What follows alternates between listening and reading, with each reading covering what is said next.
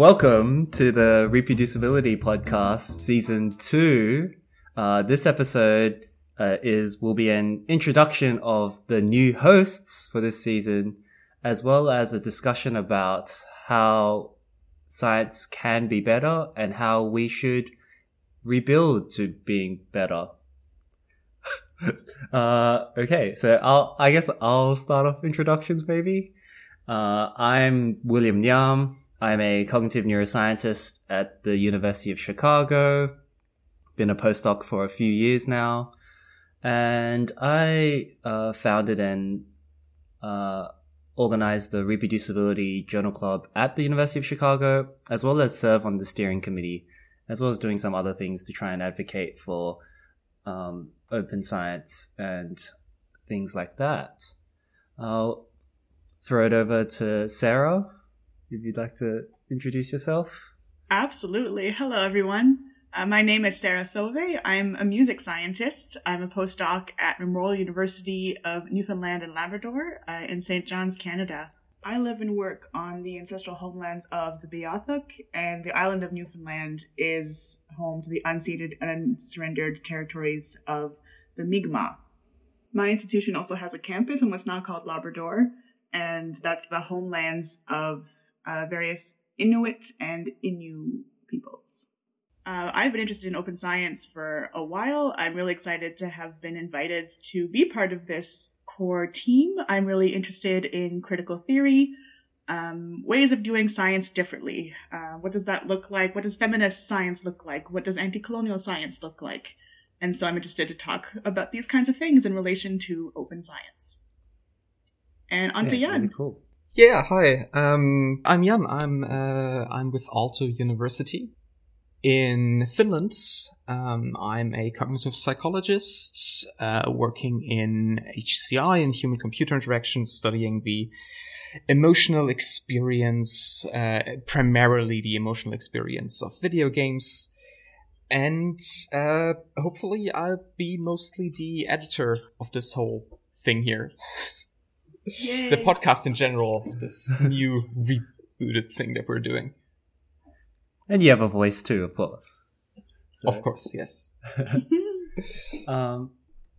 So what spurred sort of the choice of topic for this episode was a blog post that I wrote, actually, called Science Needs to Be Better, Not Simply Return to Normal. So I'll share a little bit, I guess, about my thoughts going into that blog post. But it's pretty self-explanatory from the title. I was writing it at a time where I was pretty upset with how academia was going, especially in light of the pandemic, where I had this overwhelming feeling from everything that I was doing to everything I was seeing and reading that it felt like we weren't really acknowledging the effects of the pandemic and all of the issues and problems that the pandemic had brought to light with our structures and our processes. And there was almost a willful ignorance that the pandemic had happened and we were just trying to get back to normal or trying to return to normal. And for me, returning to normal was just not good enough. It's simply just ignoring all of the problems that have been brought to light and all the issues that were there before. And we weren't doing anything to make things better. So hence the title, like, we shouldn't just simply return to normal. Science needs to be better, needs to be better for all of us. And that doesn't just mean for the scientists within the structures trying to do science, but also for those who consume the science or need it in their everyday lives, right? Through, for example, medical interventions and so on and so forth. So yeah, that's sort of my sort of thoughts behind that blog post. Yeah, that makes a lot of sense. I mean, we got here the way that things were before. If we go back to that, then we'll just be back to where we are again, right? Like we're going in circles. So like something does have to change. Yeah. And I think to some extent, the pandemic didn't like the pandemic really hypercharged all the difference that were in our society in general, but in academia specifically. Like they were already there, and suddenly it became so much more obvious how fucked up some people have it. Yeah, all the invisible labor became very visible suddenly. Right? And corporations, things like Amazon, worked very, very hard to try to hide that labor as quickly as possible. Everything moved online. Everything became invisible again. Everything was accessible. Just go home and isolate. It's going to be no problem. But who's working in the factories? Not the factories. Who's working in the warehouses? Yeah. Who's delivering? You know, all of these jobs still exist. Who's making the product that's still there? It's just hidden. So yeah, the pandemic revealed a lot of the exploitation that's going on, and revealed who is important, who has value, and who does not. What communities are allowed to suffer from COVID, and who is allowed to be protected. I actually also had decided when the pandemic started to leave academia. I've obviously now changed my mind. For now. Assuming I, get a job. Fingers crossed, yeah. But yeah, I decided to leave. All these things were becoming really obvious, and once I was allowed to pause from the grind, I was like, I don't want to drive myself into the ground doing all this work for this, for what? For maybe getting a job in the future where I'm going to just keep grinding? No, I want a social life. I want balance in my life. And academia right now just really isn't conducive to that. And that's a problem. So what exactly made you take that decision? Was it that suddenly you had time to think about what you were doing, or what change caused that? Yeah, it was partly that. It was suddenly everything was stopping, and I was like, I was working really hard towards something that was really uncertain, which isn't inherently, I guess, bad, but I wasn't really getting any response from the people that I was trying to work with. I was giving a lot more than I was receiving. And that was, to me, a problem. I want reciprocal relationships. I don't want one-sided things where I'm just giving and giving, because that just leads to burnout in the end.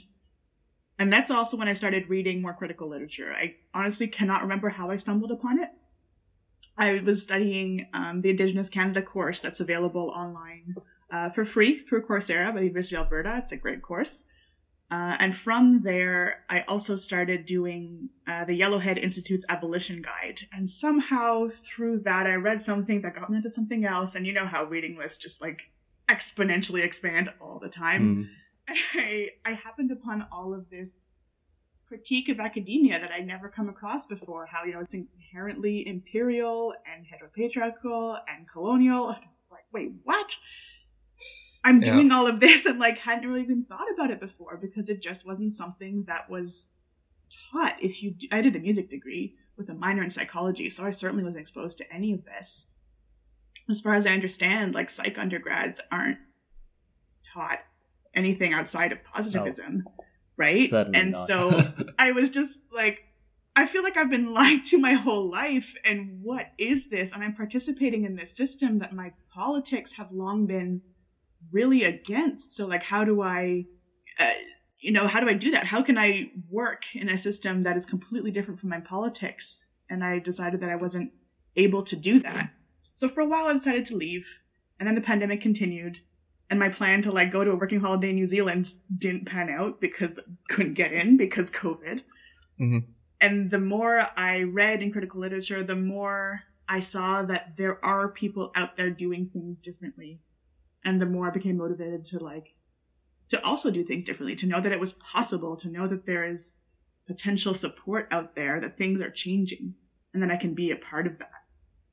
So that's what made me also come back and give me hope to try again. That's really motivating actually to hear. I often oscillate. There's the famous academic meme where it's the metronome, and it's vacillating between wanting to leave academia and loving academia and just going back and forth. And for me, the times where I'm like back in is where I realize that, I have an ability to sort of change the system, and trying to create initiatives or, create ways that we can make things better for us and like, try and change some of these structures that, will reduce or hopefully eliminate some of the injustices that are happening in our system. Can we talk about a specific example? We're talking about like systems in general and issues, but like let's maybe talk about one specific example so we can have something to like dig our teeth into. Yeah, I'd like to touch on something that you mentioned, which was like non-reciprocal relationships in academia. And I think part of the motivation for me to write this blog post and why I was really unhappy and upset was that I wasn't receiving enough validation or rewards for the work that I was doing. And there's a great reckoning happening. I think this is true across a lot of postdocs and like early career researchers where they feel like they're doing a lot, but they're not really given things in return. So postdocs have been shown to provide a lot of the training and mentoring of the students in their lab. It's not necessarily from the PI. Postdocs are doing a lot of the grunt work in sort of managing the lab and, important things that aren't recognized, such as managing the culture of the lab, learning skills and being in touch with the skills and the current or most recent research. So you can't see me like vigorously nodding my head at all this, but that's what's happening right now.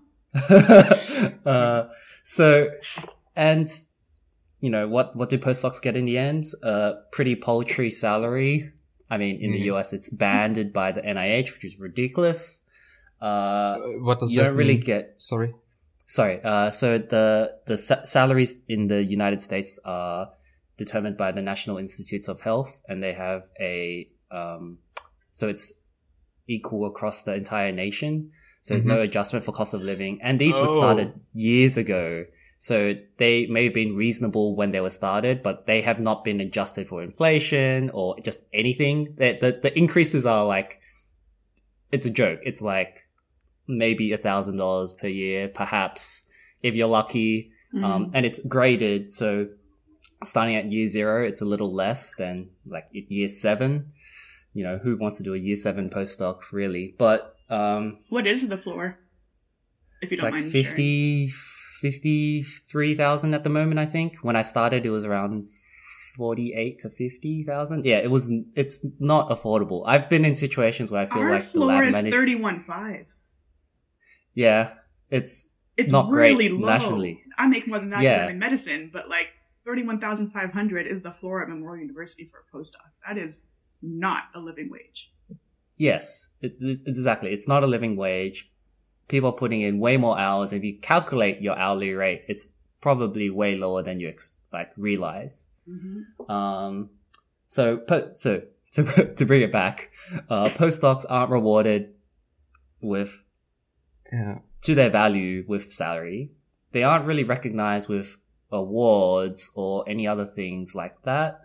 It also doesn't count towards career advancement because you don't really get, so currently the system is you get recognized by publications, right? Yeah. So you won't get necessarily a citation or a publication from mentorship or from being in the lab doing this extracurricular stuff. And it's under the guise of training because you're called a trainee as a postdoc. And that's like, they say, oh, that's the value you're gaining. When really that is work that you're putting in, not, you're not doing it for yourself.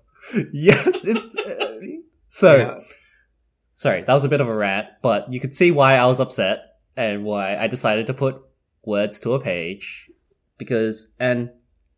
so that's sort of, that's where I want to sort of couch this. I think reciprocal relationships is a really good way of thinking about this, because it is not reciprocated for a lot of people in many ways. It's a terrible culture. I saw recently on Facebook and Twitter that there's now internships that you have to pay per hour to be an intern. Seriously? For it. It's like, wait, what? What? Like, when did this flip? It's such an undervaluing of labor, of skill, and that comes from capitalism. That comes from the extraction of labor for capital. Yeah. I was about to say, like 3 years ago, that was a sketch by a German comedian that they wanted to get an internship, and the people in the interview said, well, the last applicant said he would pay 30 euros an hour. What would you pay?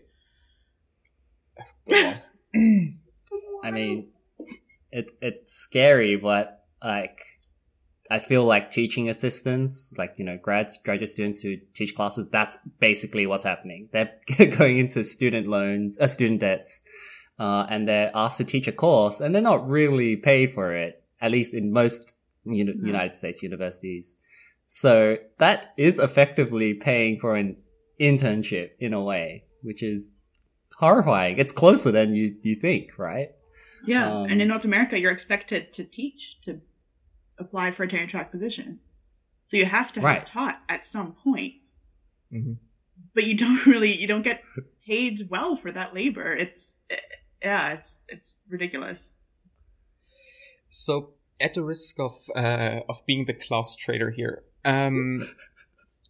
so I kind of like doing stuff in an honorary position. Like, I'm on the Reproducibility Steering Committee. I'm not getting paid for this. I'm not getting paid for this podcast editing. There's a lot of things I am doing because I think it is important for science, for our community, for whatever. And I like doing that. And I would not want to be paid for that. Also for like the few opportunities where I was able to give talks to people. I like doing this. I don't want them to pay me. With the very big caveat that my supervisor or my position allows for me to do that while getting paid and living or being European, working in Europe. I get paid okay. I can start a family, but I'm not going hungry. So I am in that privileged position to do a lot of voluntary work. Mm-hmm. Like, my point being that we as scientists should get paid enough that we can do all this stuff for free, because we are not working for ourselves or for any singular entity, but for a community, right? So I don't know. My gut reaction to that is we don't want to set a standard where we sacrifice like our livelihoods for this so-called freedom to take on initiatives. So the sort of the floor, as you said, the let's say salary floor must be higher to allow us to do this, and it shouldn't drop before. Like, we shouldn't be taking cuts from that to allow us to do that. But the probably more positive solution would be like, hopefully in future there are lines of work which you can have a livelihood doing the things that you like, such as these community initiatives such as reproducibility and informing open science communities across academia, or in editing a podcast that is disseminating science and the perspectives of early career researchers and bringing a spotlight to their voices. Yeah. Like this, I think this should be recognized as part of our work and valued as part of our existing work, and not something to do on top of all of the other stuff that we do. Yes, exactly. I mean, right? Like, I feel like it's part of the problem that I felt when I decided to leave was that it was like, okay, I have to be a researcher, but I'm also expected to do public engagement, and I'm also expected to do community outreach, and I'm also expected to teach, and I'm also expected, to do all of these things and be a grant writer and be an expert at everything. And I was like, I cannot be an expert at everything. It is not possible. And I was like, oh, well, now you have to learn Bayesian stats, and now you have to learn open science if you want to get a job. And now you have to, and it was like, okay, I'm bilingual and I like to teach stats. Those things should give me a job. They haven't. Now I'm adding public engagement and doing a lot of community stuff. Okay, that should get me a job. It doesn't. Okay, now I'm adding critical. It was like, what do I need? Where does it end? Like, how much do I need to show that, like, I am an expert at what I do and my labor has value? Like, it just seems like it's getting out of control.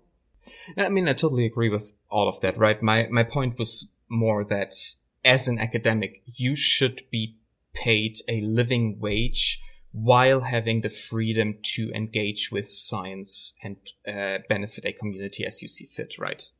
And, you know, all that what now runs as extracurricular stuff or stuff that you are supposed to do on your free time.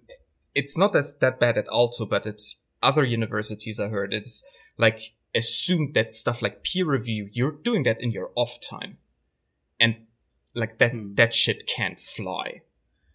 All of that stuff should be done in your working hours. Your working hours should be set. You should be able to go home and you should be able to live from that. Mm-hmm. Or, you know, maybe even be able to have a family. Yeah. Like how many academics cannot even, you know, start a family with what we get paid and just the constant threat. Divide. Yes. And the constant threat of having to move, like completely uproot all the time. Yeah. Yeah. What you were saying earlier also made me think to ask, who are we accountable to as scientists? When we do our work, who are we accountable to?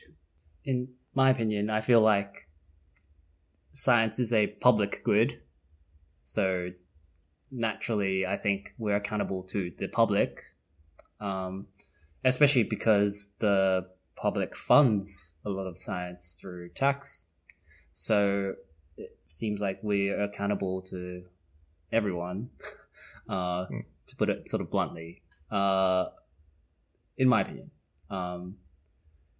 You could argue for sort of varying levels of accountability, but at, I think, some core aspect, humankind almost is who we're accountable to.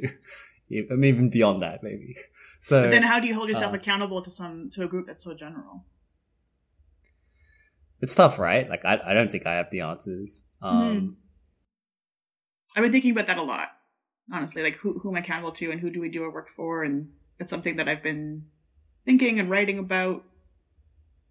And also this whole idea of universality and, like, that's a problem. I don't agree with it, but that could be a whole other podcast. So we'll leave that topic for another time. Yeah. I didn't love what I was saying. The difference between accountability to the funders, accountability to your participants, accountability towards your colleagues who are going to read your work. Like, all of those are different relationships of accountability. And they all require, I think, different things from us. And how we navigate that, I think, is an interesting question to try to figure out. I guess I want to say, on that journey. Right. I made a little graph of who I'm accountable to and what those relationships are like. Oh, that's really cool. That seems like a really good exercise to take on. And that's when I realized that, like, the only relationship where I give more than I get is to my institution. And I was like, I don't like that. I don't like that at all. You know? Right. So now I've adjusted that and I give less as much as I can, right? Like, I do have certain responsibilities to my institution. That's fine. But I don't give more than I feel like I need to, but I do give now more to my lab mates, and I'm more generous. Like, I review more, you know. So I'm shifting where my energies are going, based on this analysis of the web of accountabilities that I'm a part of in those relationships. Yeah, that sounds great to me. Like, taking stock of where you put your energy and where you put your resources seems like always a good exercise. And something that's been percolating in my mind is, like, I don't want to call it micro level change, but like sort of local changes feel way more important and impactful and way more accountable. Like a better place to be accountable at, rather than there's this general universal thing. It's too overwhelming and you can't really make those connections and build those bridges. Whereas with more local places, like in your lab or in your own discipline, or these seem more manageable and more sort of tangible in terms of ways to be accountable and ways to be, like, to create better, like, you don't want to discount changes in those systems, those small level systems, because they could be impactful and much more meaningful. Yeah, I've just started reading Emergent Strategy by Adrienne Maree Brown, and I've only gotten through the first couple of chapters, but that's exactly what I feel so far the point of the book is. It's about small changes will grow into bigger change over time. But the focus is on relationships and building deep relationships instead of a bunch of shallow relationships that are spread out. Make change at the local level. I love that as a lot. I was recently invited by the National Institutes of Health to this the name of it was Catalyzing Communities of Research Rigor workshop. Such a mouthful. Ooh. But they sort of led the initiative with a talk by Damon Centola, and his book is called Change. And there's a subline that I've forgotten, but he was doing network analyses and sort of showing that with complex behaviors, such as, for example, taking on open science principles, you sort of imagine it as a contagion where you start from the center and it ripples out, but the real way to sort of instantiate these changes is you need them to be at the peripheries and sort of have it normed in those local networks before so then when you see, when you get sort of a critical mass within a local network, that can then spread to other local networks because they see within the local network, you have this, behavior normed, for example. Mm-hmm. So that's been really interesting. And that sort of was in line with my views that local change is important, even within institutions, within labs, even within dyads, like PI and mentor to the mentee. That's really important. That's really valuable, and ways to do that. Sorry to take a bit off the space here, but I think absolutely, I agree. This is a good way to couch. So the second idea that we're taking up, and a theme that came out of that same workshop that I attended, was this idea about evolution versus revolution. These words are heavily weighted, so let me try and explain a little bit more. Evolution is the idea that we have a system in place and we can sort of reform that system and change that system for it to be better, for science to be better. Or we need a revolution, which has this idea of you sort of tear it all down and we need to rebuild these structures from the ground up kind of idea. Naturally, these are sort of two extremes, and with most things, the true answer probably lies in the middle. But I think this is a good place to sort of think about that and, continue our discussions in that vein. I don't know, Jan, if you had any thoughts about that. I always have a lot of thoughts. You sadly I don't have a camera today, otherwise you would have seen me nodding through through everything you said. It is super hard to argue for a revolution when it's so hard to see what is at the other end. I think in the end I would argue that a revolution would be better than, a slow evolution, because as we see at the moment, the open science movement already kind of encroaches on big publishers, but we see that they are not going away, but they are changing their tactics to dig their claws even deeper. Like Elsevier has gone full on surveillance capitalism at this point. There was recently a few blog posts popped up. If I try to find them and put them in the description when this is published, that kind of show that Elsevier kind of knows everything you're doing from generating a research idea up to publishing your paper, depending on if your university pays for these and those services. Like, you're using Mendeley, they know exactly what you're reading. I think Scopus is wild. also there. Yeah, I want to acknowledge the author of that. I think it was Eiko Fried. Yes. I think. Yep. Who did this analysis and like looked into the metadata that Mendeley pulls, and it's scary how much information that is clear that we've not consented to being collected and probably used and sold is being taken by Mendeley. Well, technically you did consent, but I mean, it's gray area there, but no, it's just this web of terms of services that are, purposefully opaque. No, but yeah, my original point is like a revolution. Like thinking about this, a revolution makes so much more sense. Just get rid of them. Disband them and instead do anything else. But what would that be, right? I think that's what's exciting. Yeah. Like, I think, for me, from the abolition stuff that I've read, it's all about imagining future worlds, and you have to imagine it before it can happen. So let's imagine together, like, what do we want? What are different things that we could do? And instead of maybe having one thing that replaces the one thing, let's have like 100 different things that replace the one thing. Try different things, try different experiments, try and fail. It's okay to fail. That's another problem with academia. We could talk about that another time. Failure. Yes. Yeah, I totally agree.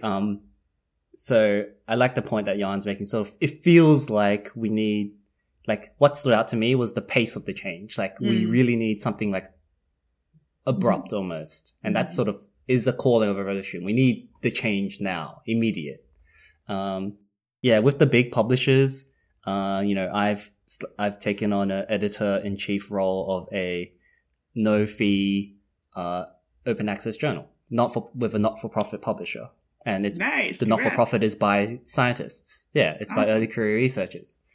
It's so tough. Like, I think people care, but no one's going to submit to our journal. I mean, if there's any listeners out there, the Journal for Reproducibility in Neuroscience, if you got a piece, let me know.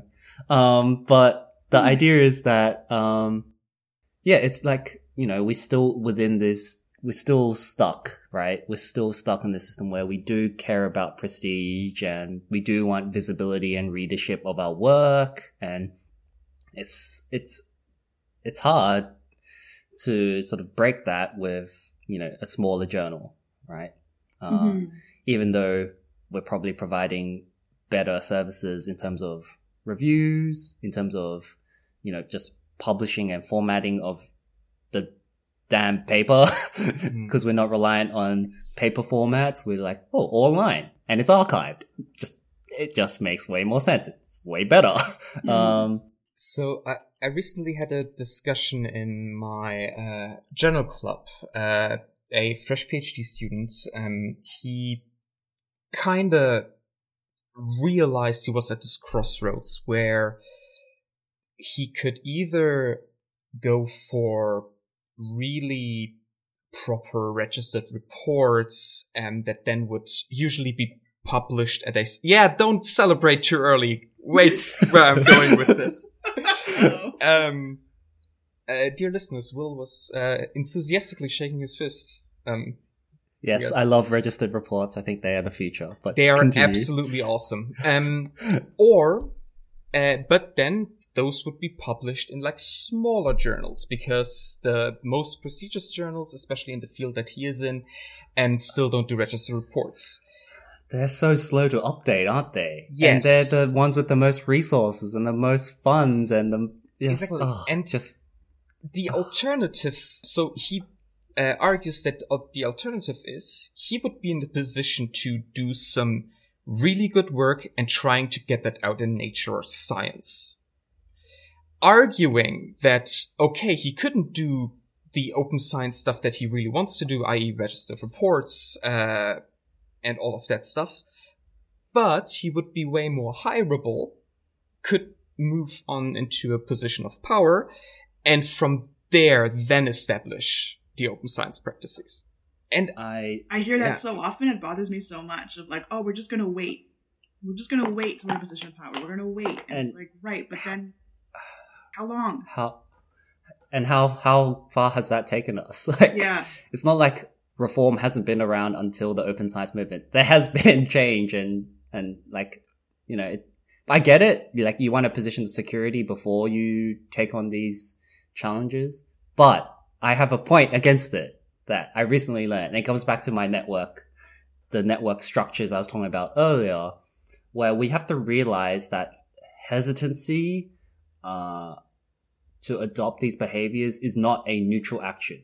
So not doing anything is not, you're not fence sitting. It's part of the resistance. Yeah. So this is, in terms of a network analysis, this is the idea. So, if you think about what determines the uptake of these complex behaviors, such as a registered report. Well, it's not, if you have multiple connections, and like, as we all do, as we're very interconnected in this age, if you have a lot of non-adopters, you compare that to the single adopter, right? Let's say your ratio is 1 to 10. The weight of you taking on this behavior is going to be much more difficult, right? Because imagine if it was 9 out of 10 people who were doing registered reports around you. Now you feel like this behavior is normed and you have a chance to adopt this behavior or take on this, like, the motivation to do it. So waiting and hesitating is actually a resistance to having this behavior spread and be normed throughout the network. So it's not like, hesitancy is not a neutral action. I do understand the idea that it's, you want to wait for like security and it would be easier to do it from position of power. But I would argue, well, specifically in the case of registered reports, I think they're great for, junior trainees. And I would argue they're probably, you know, if you might have to take a bit of a hedge, a bit of a bet, a bit of a gamble, but what part of science isn't a gamble? True. But a registered report would look really good, I think, on the CV of a junior trainee. It signals that they care about the rigor of their research and, you know, are in touch with current science reforms. Likely the work is better because it's been reviewed at an earlier stage. Probably the pre-registration probably means they've thought about theory. They've probably adequately powered it. You know, all of this is great. These are all good things for the work itself, for the content. Screw these sort of prestige-based judgments, and these heuristics. I think scientists are wisening up, to these kind of things, and they're not going to solely rely on that one Nature paper or that one science paper to make all of their decisions going forward. So that's my sort of little piece on that. And I mean, I came down on the same side of this discussion, right? I was also more on the side of, yeah, fuck prestige. But at the same time, it is, man, we're kind of asking the people most vulnerable in the pyramid that is academia to do the risks by not playing the game. I mean, there was, I think Hoekstra and Wazir talked a little bit about this in Aspiring to Greater Intellectual Humility in Science, that it's the early career researchers who putting themselves at a potential disadvantage by being honest about the limitations of their work and not overhyping themselves. And it's the right thing to do. Yeah, I mean, it's the right thing to do, but it's so scary. Yeah, it is. I've been thinking about this a lot recently as well. Like, since I made a decision to leave academia, but then, you know, now I'm coming back. But when I made a decision to leave, I'm not as attached anymore. And so I feel a lot more comfortable being critical. You know, like, I don't care what people think anymore. And I have the security to do that because of my job, and I have that privilege, so I'm going to take it. But I am still, like, relatively precarious, right? I went to a conference and I brought up in music science the issues of universality, and I brought up how politics and science are inherently intertwined. Like Will said, being neutral does not exist. So, you know, I brought this up, and other people were like, oh yes, I agree. Or not everybody, but some. And a lot of them were more established scholars. And sort of part of me was like, okay, great. Well, then why aren't you saying something? Like, why do I, the precariously employed do person, something? Yeah, why do I have to be the one to bring it up and to say things? Like, if you agree with me and you believe that things should be different, do something about it. Say something about it, and don't put that on the junior people. Yeah, and I mean, there we're kind of back of the idea evolution versus revolution. When those people who just don't care about open science, who don't care if you have a registered report in your CV, they just want to see that Nature publication. If those people are out of the hiring positions, then suddenly you could do all this stuff with so much more security, right?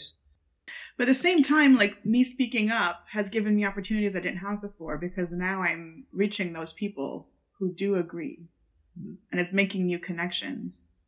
And then maybe those people will, through those communications, those relationships, can value things differently and can make a difference, right? Knowing that there are other people out there that agree with you makes it a lot easier to maybe speak up on a hiring committee, or as a reviewer, or in any position of power, to actually challenge the dominant discourse. Yeah, finding the community that will support you in your endeavors is important. It's tough. You've got to put yourself out there. And, initiatives fall flat. Sometimes it's a really good idea, but it's just, you're too early, or like timing or whatever. The community just doesn't pick it up.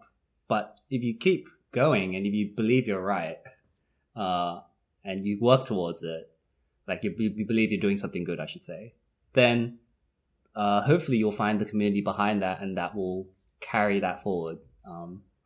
It's tough though. There's so many barriers to doing that, and it is generally the earlier career scientists, generally those who are in more precarious situations, who are having to sort of volunteer and put in their time and effort beyond what they're already doing to try and get these initiatives off the ground. And it's sad that science is in a state like this, unfortunately. But at the same time, I'm not super surprised. Like, given where it comes from, I'm not surprised. Yeah. Yep. But arguably, I don't know. So the way I was told, the way I was taught what science is, right? It was very much this, like the Mertonian ideals, right? Of communalism. No, he straight up said communism. And like that we are working towards the truth, that we are not in it for our own prestige, that we are in it to further humanity as a whole, right? And then you kind of getting into this field thinking, hey, I like that, I want to do that. And academia is looking back at, oh wait, you believe that? Oh. But I mean, kind of, we were very depressing so far, I think. Yeah, no, I think there's there's an optimism and a motivation here. Yes. Actually, people are doing these things, and there is a belief there, and people are recognizing that these things are broken and need to be changed, they need to be improved, and there are people doing that. And I'm sure with good, well thought out ideas that are communicated to the scientific community, they will get picked up and you'll get traction. I think reproducibility is a great example of this.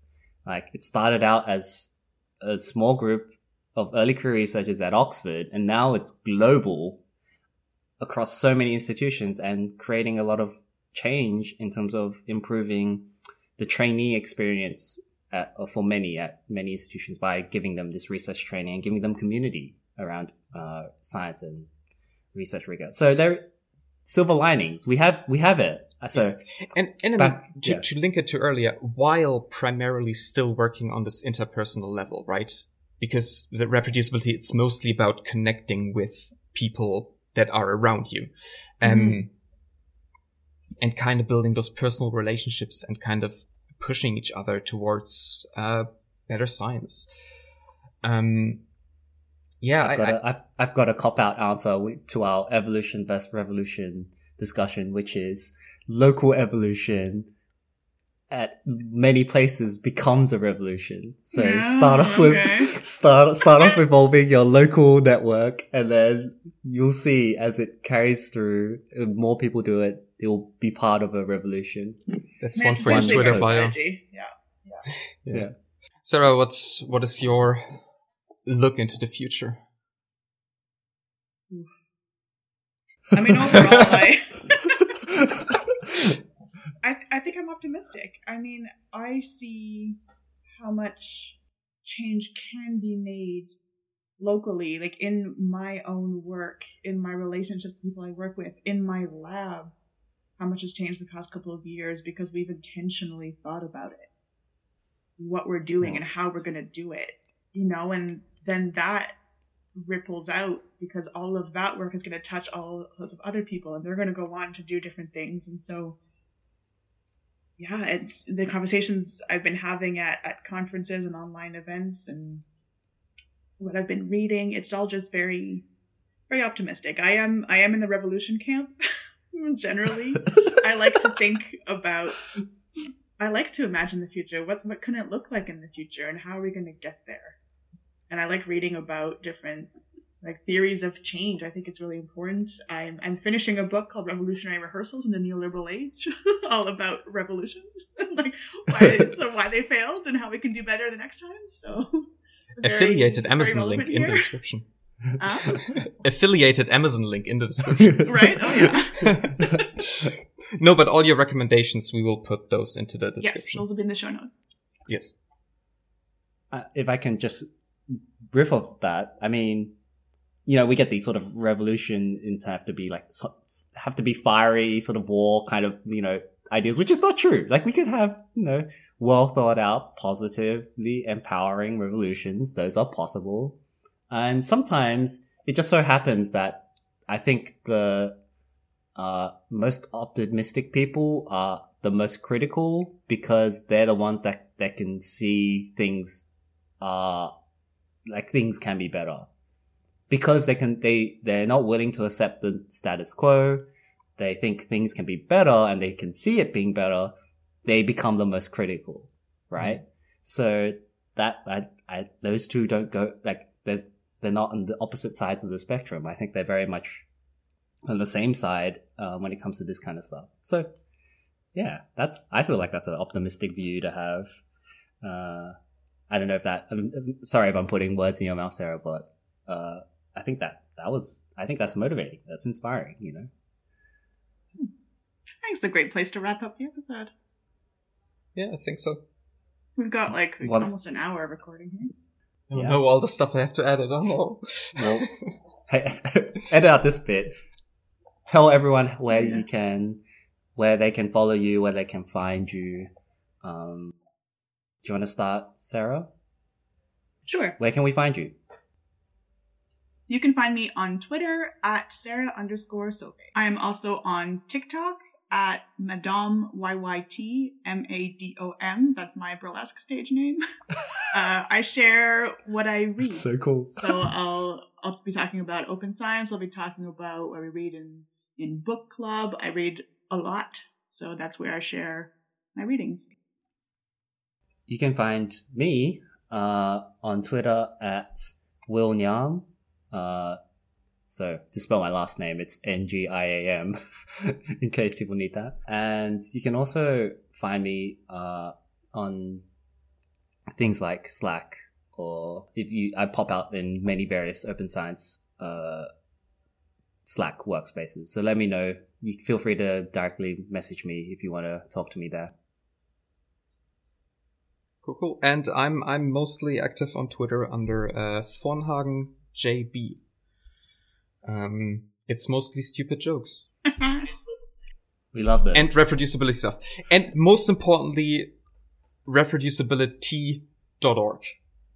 Yes. Where you can find out how to start your own reproducibility journal club and start your own local evolution for global revolution.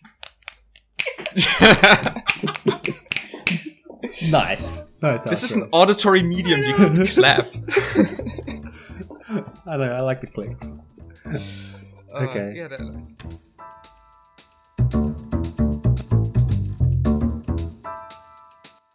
You listen to Reproducibility Season 2, Episode 2, Science Needs to Be Better. Your hosts this episode were William Niam, Sarah Sauvé, and Jan Vornhagen, who you can find on Twitter at Will_Niam, at Sarah_Sauvé, and at VornhagenJB respectively. This episode was produced by William Niam and edited by Jan Vornhagen. For more information on the podcast and how to start your own journal club, visit reproducibility.org. Thanks for listening.